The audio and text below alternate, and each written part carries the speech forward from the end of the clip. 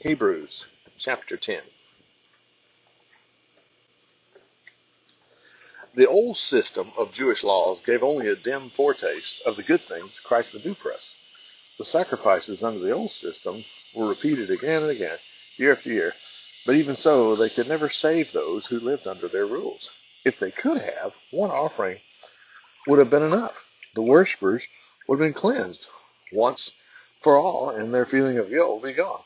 But just the opposite happened. Those yearly sacrifices reminded them of their disobedience and guilt, instead of relieving their minds. For it is not possible for the blood of bulls and goats really to take away sins. That's why Christ said as he came into the world, "O God, the blood of bulls and goats cannot satisfy you. You have made ready this body of mine for me to lay as a sacrifice upon your altar." You were not satisfied with the animal sacrifices slain and burnt before you as offerings for sin. Then I said, "See, I have come to do your will, to lay down my life, just as the scriptures said that I would." After Christ said this about not being satisfied with the various sacrifices and offerings required under the old system, he then added, "Here I am.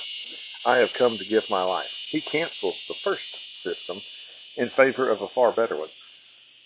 Under this new plan, we have been forgiven and made clean by Christ dying for us once and for all.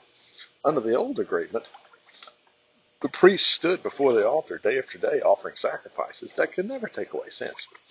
But Christ gave himself to God for our sins as one sacrifice for all time, and then sat down in the place of highest honor at God's right hand, waiting for his enemies to be laid underneath his feet. For by that one offering he made forever perfect in the sight of God all those whom he is making holy. And the Holy Spirit testifies that this is so, for he has said, "This is the agreement I will make with the people of Israel.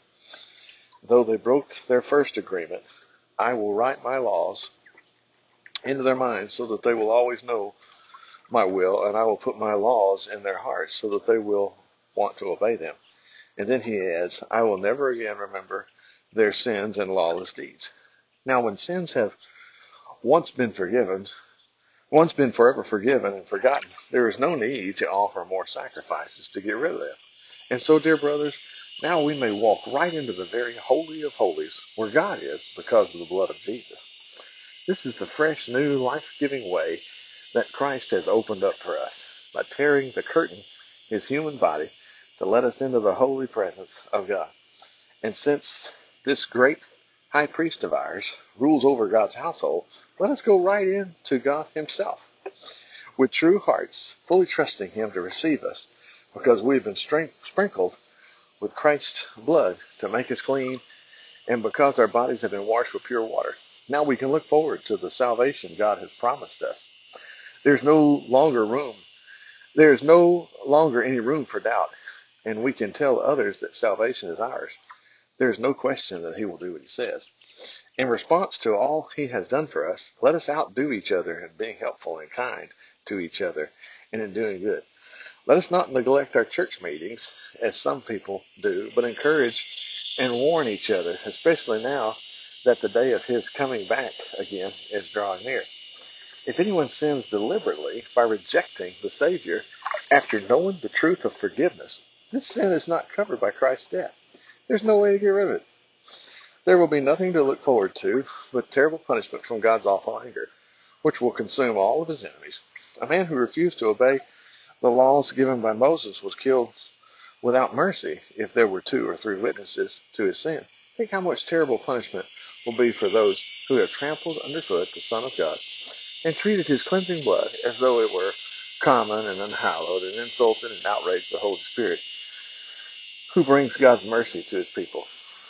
For we know him who said, "Justice belongs to me, I will repay them," who also said, "The Lord himself will handle these cases." It is a fearful thing to fall into the hands of the living God. Don't ever forget those wonderful days when you first learned about Christ. Remember how you kept right on with the Lord, even though it meant terrible suffering. Sometimes you were laughed at and beaten, and sometimes you watched and sympathized with the others suffering the same things. You suffered with those thrown in jail, and you were actually joyful when all you owned was taken from you, knowing that better things were waiting you in heaven, things that would be yours forever. Do not let this happy trust in the Lord die away. No matter what happens, remember your reward. You need to keep on patiently doing God's will if you want Him to do for you all He has promised. His coming will not be delayed much longer, and those whose faith has made them good in God's sight must live by faith, trusting Him in everything. Otherwise, if they shrink back, God will have no pleasure in them. But we have never turned our backs on God and sealed our faith. Nope, our faith in Him assures our soul's salvation.